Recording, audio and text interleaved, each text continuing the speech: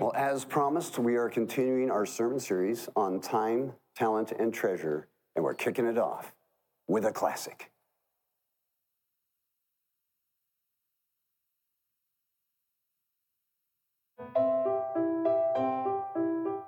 That's why I developed this unique new program for managing your debt. It's called Don't Buy Stuff You Cannot Afford. Oh, let me see that. If you don't have any money, you should not buy anything. Sounds interesting. Sounds confusing.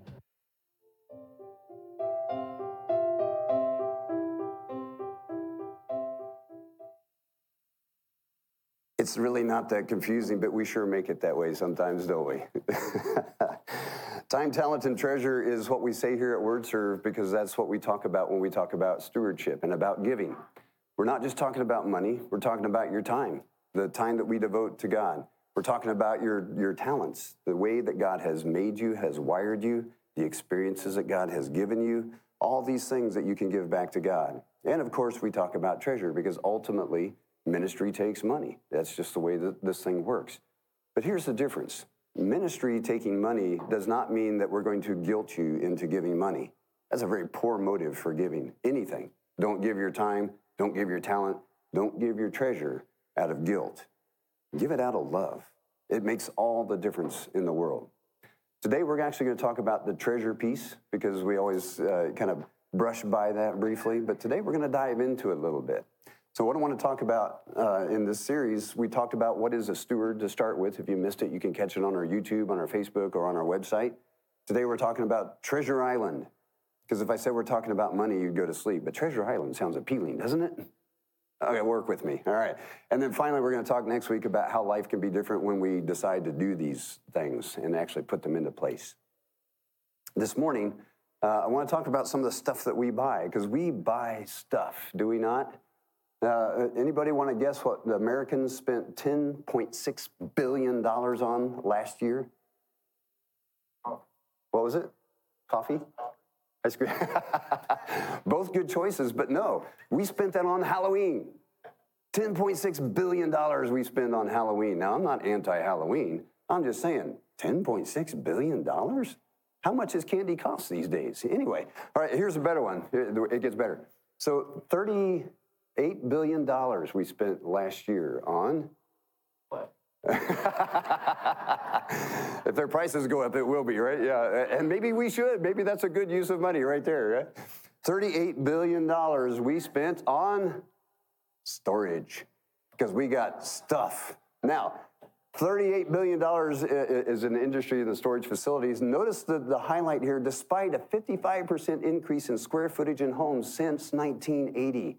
Since 1980, our homes have gotten 55% bigger, and we're spending $38 billion to store the stuff that won't fit in our 55% bigger house. And where are we going to do with that stuff? As Billy Graham famously said, I've never seen a U-Haul in a funeral procession. You can't take it with you, right?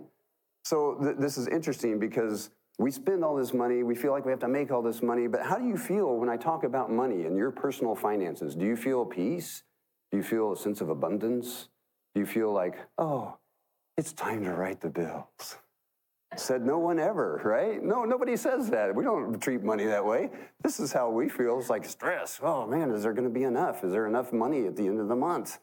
No, sometimes there's not, and you have to finagle and do things. And so the last thing that you want, on top of the anxiety, on top of this, do I have enough to make it through the month? The last thing you want is your pastor saying, hey, can you give to the church? How dare you ask me that? Do you understand what stress I'm in? Well, do you understand that I joined the ministry to become a millionaire?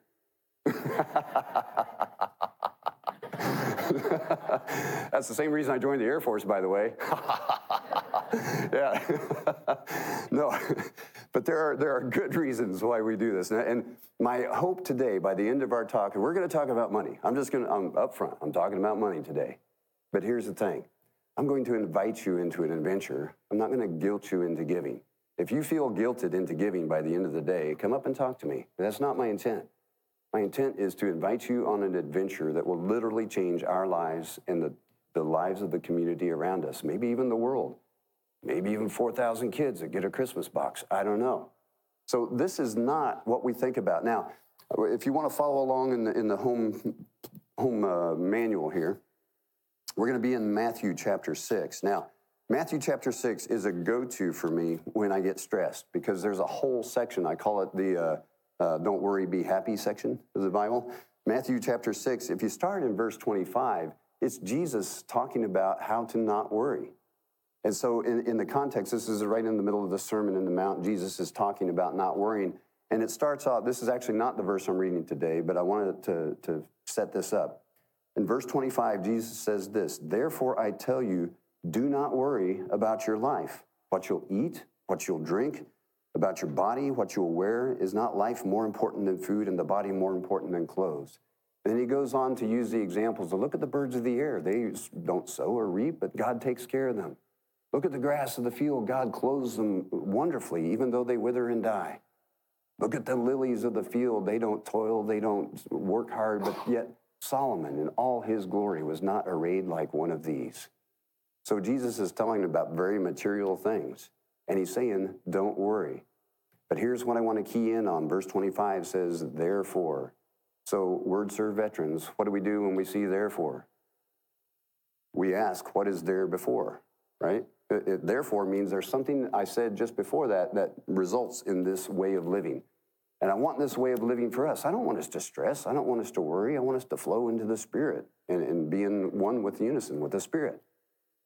So therefore, we have to go backwards and see what's there before. That's where we're picking up today. So Matthew 6, starting in verse 19. Excuse me. He says this is Jesus talking in the Sermon on the Mount. Do not store up for yourselves treasures on earth where moth and rust destroy and where thieves break in and steal. But store up for yourselves treasures in heaven where moth and rust do not destroy and where thieves do not break in and steal. For where your treasure is, there your heart will be also. And we're going to skip a little bit because he wraps it up nicely when he says this. No one can serve two masters. Let me pause there. Let me make sure we got this. No one can serve two masters. Either you will hate the one and love the other, or you will be devoted to the one and despise the other. You cannot serve both God and money. These are the words of God for the people of God. For these words, we are grateful. Did you hear that? We can't serve two masters. It can't be done. You can't serve God and money. We've got to pick one. Now, at the end, I'm going to warn you in advance, there's going to be a quiz.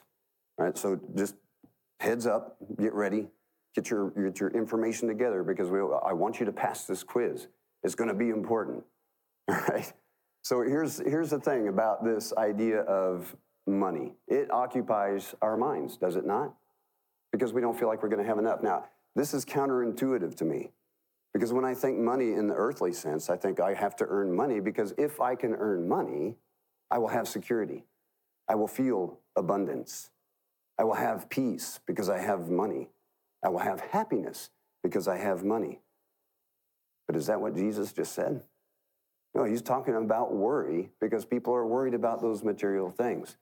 And here's the counterintuitive part. If I want true peace, if I want a sense of true abundance, I have to pick which master I'm going to serve. If I serve money, I will have anxiety. I will have worry.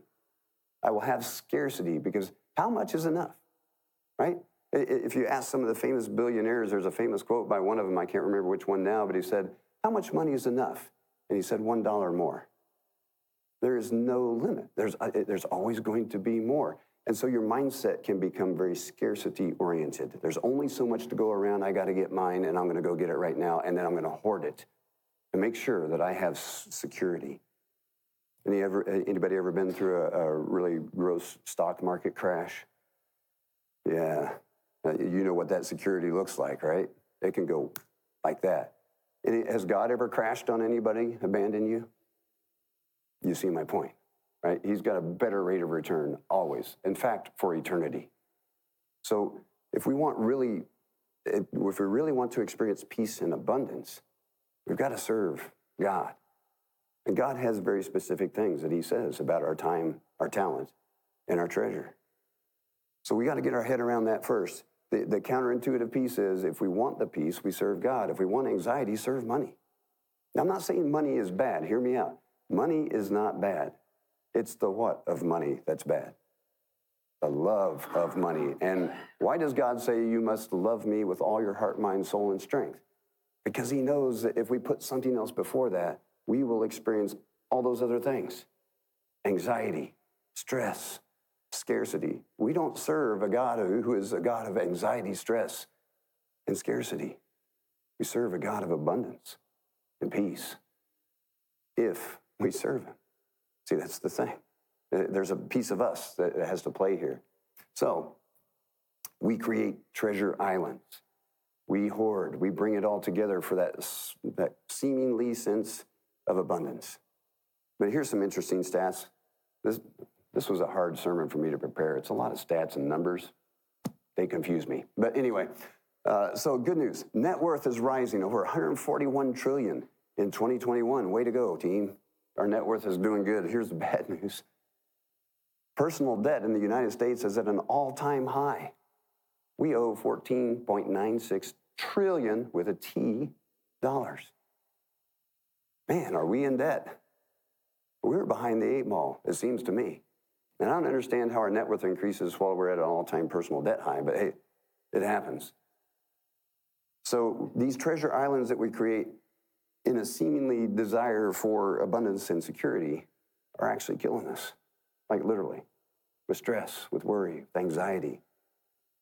We spend all of our health making money so that later we can spend all of our money taking care of our health that we neglected, among other things. We try to patch up relationships with money that we earned while we were ignoring the relationships. It just goes on and on. It's a circle. Because we're trying to serve two gods, God and money. We've got to serve one. No one can serve two masters. I think Jesus made that abundantly clear. So let me talk about some of the benefits of giving just briefly. It is better to than, see, we know this, right? We know this in our head, but do we know this in our wallets? Do we know this in our Venmo? Do we know this in our credit cards? Well, a quick look will tell you. Is this something that we practice or something that we preach but don't practice? By the way, I have my own issues here. I will share with you some of them later, because when it comes to the $38 billion storage industry, I do not have a storage unit. I'm here to say that. I'm very proud. I have a 3-car garage and we can only park 1 car in. That's how you get around that. Smarter, not harder, right? All right. So some of the benefits of giving. Jesus is very clear on this. In fact, Jesus talks a lot about money. And he does say it is better to give than to receive. He also challenges us. There will always be the poor among you. You must care for the poor and the needy. Now, does that mean that money is bad? No, we talked about that. The love of money is bad. Does that mean that you shouldn't do everything that you can to make all the money that you can? Now, if you were here last week, what happened to the guy that had 5 bags of gold? Well, he made 5 more. And how did the master treat him? Well done, good and faithful servant. You have been responsible for this. I will put you responsible for much more. Nothing wrong with making money. In fact, there's something wrong with not doing anything. You remember the guy that had the 1 bag, buried it so that he could give it right back to him and didn't want to mess with anything? Those words were different. Wicked, lazy, get out of Dodge. I'm paraphrasing, right? So these benefits of giving, personally, when you give, you're in tune. That spirit, that flow that I talked about. There's a sense of purpose, a sense of calling that I am called to make so that I can give. That's very rewarding. In fact, many people would say that has given them a sense of purpose. When you latch on to something that means something to you, and I'm not saying like, I give because I have to, but if you really feel strongly that there are kids in this area that don't have food on the weekends, and you latch on to faithful kids, and you give to faithful kids with your time, talent, and treasure, you feel like you've done something. And you have. You've done something for the kingdom of God. If you feel like the world needs to know who Jesus is, and you contribute to Operation Christmas Child, you've done something significant for the kingdom of God. This will reign on in through eternity. Wouldn't it be cool if you met one of the kids that you gave a box to in heaven? Imagine that conversation. What would that feel like? Hey, you gave me that box. I know who you are. And I'm here because of you. Actually, I'm here because of Jesus, but you gave me the box that led me to Jesus. I can't imagine a greater reward. There is nothing I could buy on earth. There is nothing I could invest in that would give me that rate of return to know that I made a difference for someone. Just even one, just one. But it doesn't end there, because corporately we have a world that needs this. I mean, if you look at the needs of the world, those trillions of dollars that we are struggling with, there's trillions of dollars of need out there. Now, I'm not going to tell you, hey, go give up your storage unit, take that money and give it to Bill. Man, I wish I'd have thought of that earlier. No, I'm not going to tell you that.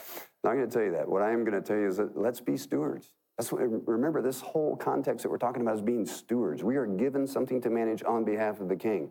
So all I have to do is ask myself, am I doing something that benefits the kingdom? Would the king say, well done, or wicked lazy? So that's my litmus test for everything that I do. And sometimes I pass, and sometimes I don't. Here are a couple of key questions. Now, I'm talking about Word Serve Church. When we set out to do the budget last year, I challenged the lead team. I said, look, by the way, Word Serve is stable. We're not dying. We're not going away. We're stable. So if you're saying, well, Bill's talking about money because we're about to die, no, we're good. We're stable. But here's the thing. We're stable in a rapidly growing community. If we stay stable in a rapidly growing community, we lose out on opportunities to impact that rapidly growing community. And so I challenged the lead team and I said, are we going to let our money drive our ministry? Or would we rather have our ministry drive our money? And here's the difference. Well, here's the pot of talents that we have, to use the parable, right? So we can only do this much, so this is what we'll do. I'm not saying being foolhardy. I'm not saying let's just blow the budget and do something crazy and get Word Serve in deep debt. I'm not that dumb. Well, actually, I am, but the finance team is not that dumb. So they're not going to let that happen. But here's the thing. If we've got this much and the community has grown this much, we can affect this much of the community. That's money driving your ministry. But if I say, what's the ministry? What is it that we want to do here at Word Serve? We want to do this, but we only have this much money. What should we do? Well, we should let the ministry drive the money. That's why we're talking about money. Now, I'm going to get into some statistics later, and I want to say this up front. If you're giving at Word Serve, you're doing an awesome job. You're doing fantastic. I'm not asking you to give above and beyond your tithe. What I am asking is, let's spread this news so that we can spread the wealth, literally and figuratively. Let's get more people engaged in this mission, in this opportunity. Let's encourage people to give of their time, talent, and treasure so that we can impact this much of the community and continue to grow the impact, not so that Word Serve becomes famous, not so that people know who Bill Hogan is. I could care less if they know who I am. What I care about is, do they know Jesus? That's the most important thing in all of this as a good steward. So do we let our money drive our ministry, or do we let our ministry drive our money? That's going to be a key question. Now, I'm going to run through some slides here. Thank you, finance team, Mike, for providing these slides, but I want to highlight a couple things. Did you know that 52% of the people who attend Word Serve are giving? Now, having what I just said before, Word Serve is stable. 52% of the people attending Word Serve have made us stable. You are giving generously. Thank you for what you're doing, and you continue to do. I mean that from the bottom of my heart. I'm inviting that other 48% to consider, if you haven't given to Word Serve, or if you don't give regularly, to think about it. Do we want to let our money drive our ministry? Do we want to confine ourselves to this? Because there are a lot of other influences in the world, a ton of them. Not many of them are related to Jesus Christ, and that's the issue. I'm convinced that we have the answer. We know what it is. I just want to share that with the world. So I would invite you into this adventure, like I said, to share this with other people. Most giving is done electronically. It's pretty painless. You just set it up. It does itself. And then you can read the other things. Obviously, the ministry needs are growing, and God is good. The other thing, the giving support, these are some of the things that we do. So I always stand up here in front of you and say, we promise to be good stewards with whatever you give us, of your time, talent, or treasure. But I want to give you an insight into the way that we approach, the way that we work with the world. So when we talk about Family Hope, Faithful Kids, Operation Christmas Child, Seeley Pregnancy Center, and the adoption of Huggins Elementary, we as a lead team decided that we want to do a few things, but we want to do them well. We don't want to be that person that does a drive-by gracing, right? Just drive by, write a check, off you go, right? No. So we follow the 2 R's. We want it to be repeatable and relational. Because if it's repeatable, you can begin to form relationships with the people that you interact with. So if I go back to Sealy Pregnancy Center on a regular basis, I'm going to see people that know who I am and I know who they are. I know their stories. If I regularly visit Faithful Kids, if I regularly visit the Family Hope, that's what I'm trying to say, the food thing, you start to recognize people as they come through the line. You can form a little bit of a relationship. You can go beyond, hey, weather's great, isn't it? How you doing? How's everything with your family? Is your grandma doing okay? That's just that one little inroad that introduces the kingdom instead of the thingdom. The thingdom is all about the material. The kingdom is about Jesus. So we select certain partners. They're strategic partners. I equated it with the lead team to juggling. When you juggle, you have glass balls and you have rubber balls. You cannot drop the glass balls. They will break. It will be tragic. Can you imagine saying, hey, Faithful Kids, we're just going to chop you off. No food for you. No, I can't imagine that. So Faithful Kids is a glass ball. But if there are other things that crop up, well, maybe they're a rubber ball because I've only got so many things that I can do. We're going to continue to juggle. I'll let the rubber one drop because the rubber one will bounce. It'll be there. And maybe later when I get more capacity, I can pick that rubber one up and maybe it becomes important enough so that it turns into glass. But we do a few things. We do them well. We do them repeatedly so that we can be relational. Because relational is the way that people learn to love Jesus Christ. That's the way this all works. That's the trace back to the money part. Family Hope, for example, in serving the the Fort Bend County area, these statistics might astound you. They did me. I work with them all the time, and they astounded me. 42,000 men, women, and kids received food through Family Hope. Again, that's not something that you and I can do. That's not even something WordServe can do. But when we pool our resources into the greater kingdom, which, by the way, is another strategy that we employ, we don't try to do everything, right? We partner with people who are doing things well. Because why should a group our size take on the leadership, the administration, the logistics, and all those other things that go into that? Why don't we go with someone who's already providing that? And you know what we bring? Anybody guess what we bring? Softball over the plate. Jesus. There you go. We bring Jesus to whatever else is going on. Whether it's a secular organization or not, we bring Jesus to what they're already doing. See, that's maximizing the way that we can operate with our strategic partners. There's been a lot of thought and prayer into this. This isn't just willy-nilly. Another one you might be interested in. 700 plus parents have taken parenting classes, finance classes, and cooking classes. Here's what I like about this arrangement, and this is one of the reasons that we do this. It's not just giving them stuff. It's not just giving them a fish, per se. It's teaching them to fish. So as they come in, okay, you want to be a better parent? We'll give you a class on that. You want to learn how to cook the food that you get in that Family Hope line? Because I've never seen this. I don't know what to do with it. Great. We'll give you a recipe. We'll show you how to cook it. There's an online free cooking class for the Family Hope recipients. They can log in and see how to cook what they got. How cool is that? 700 parents. And that message is a Christ-based parenting class. 700 people have come through that. You know how I know that? Because the parenting class has 2 teachers. Guess who's one of them? Me. Do you think I mentioned Jesus once or 50 times during that time we have together? You bet I do. And going forward, there's other things that we can do with that. But I just want to let you know this is very deliberate. The way we do things is very deliberate, very thought out, and very much with compassion and love as our motive, not personal gain. Also, we support the youth. I talked about the importance of the next generation. Did you know God has no grandchildren? God only has children. If we don't pass this faith on and we don't do it well, that could die within a generation. Now, I don't think that's going to happen, but just think about that for a second. In one generation, this could all be gone. To what end? And not a good one. Not a good one at all. So a lot of things that we do with the youth. We play games. Yeah, we eat. By the way, if your thing is cooking, man, we would love to get in touch with you because these kids eat. In fact, there's been a couple times where it's like, is there anything left? No, oh, darn. What a great problem to have, right? If you feed them, they will come. This is awesome.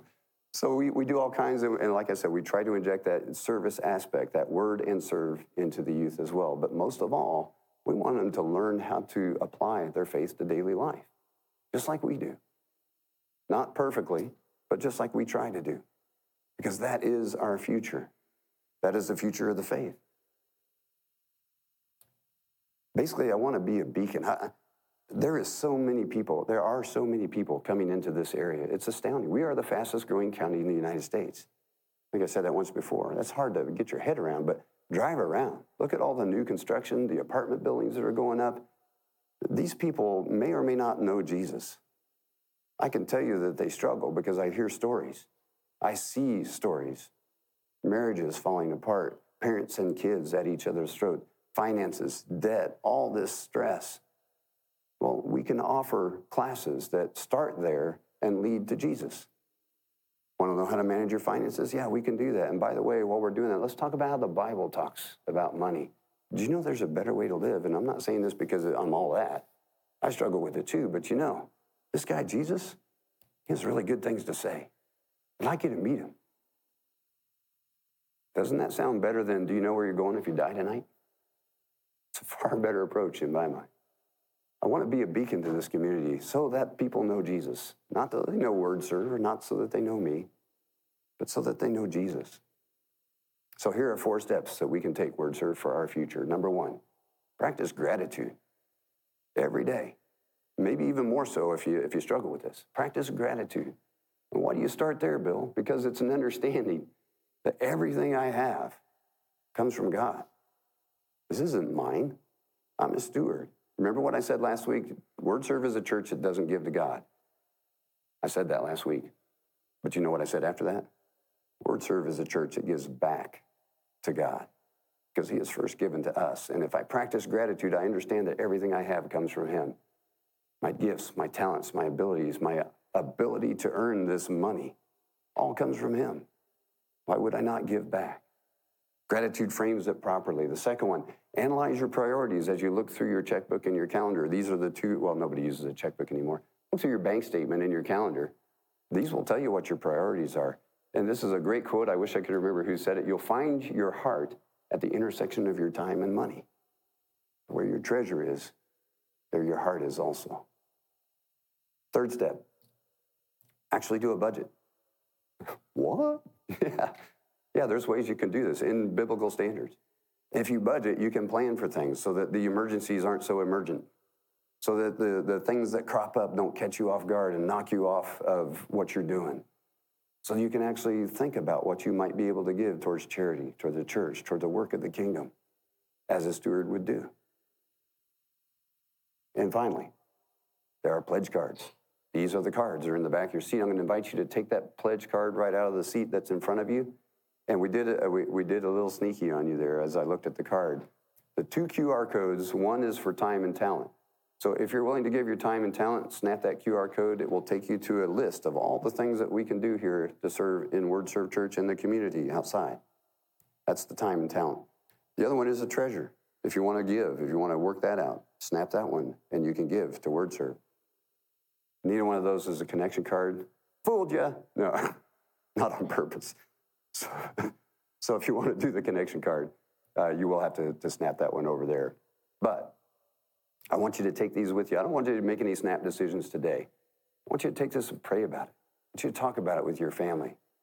I want you to look and listen for what God is doing in this community and understand this great opportunity that is here before us. If we don't build now, this will pass us by. Somebody's going to do the work of Jesus Christ in this community. I'm not saying we have to do it all, but I'm saying I want to be ready. So when God calls and says, I need you, Word Serve, to do great things, it's not a surprise. It's not anything that's caught us off guard. We know it's coming. And we have prepared for that. We have prepared the field to receive the seed. We have the logistics in place, the courses, the people, the talent, the abilities to make an impact, to be that beacon in this community.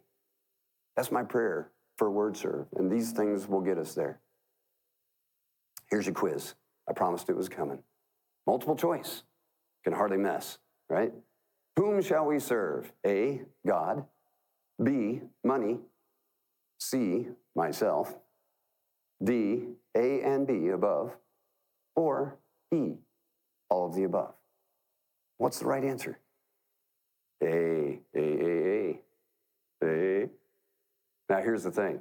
A is only the right answer if Jesus is grading your test.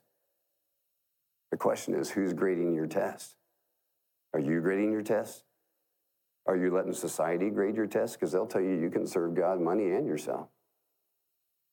Are you letting the cultural trends grade your test? Give you the assurance that everything is okay? Or are you going to base it in Scripture and what Jesus himself says? You cannot serve two masters. You'll hate one and despise the other. You cannot serve God and money. The answer is A. Now here's the thing, word serve. We have this tremendous opportunity coming to us. People from all over the world, literally, are coming here. We can influence their relationship with Jesus Christ.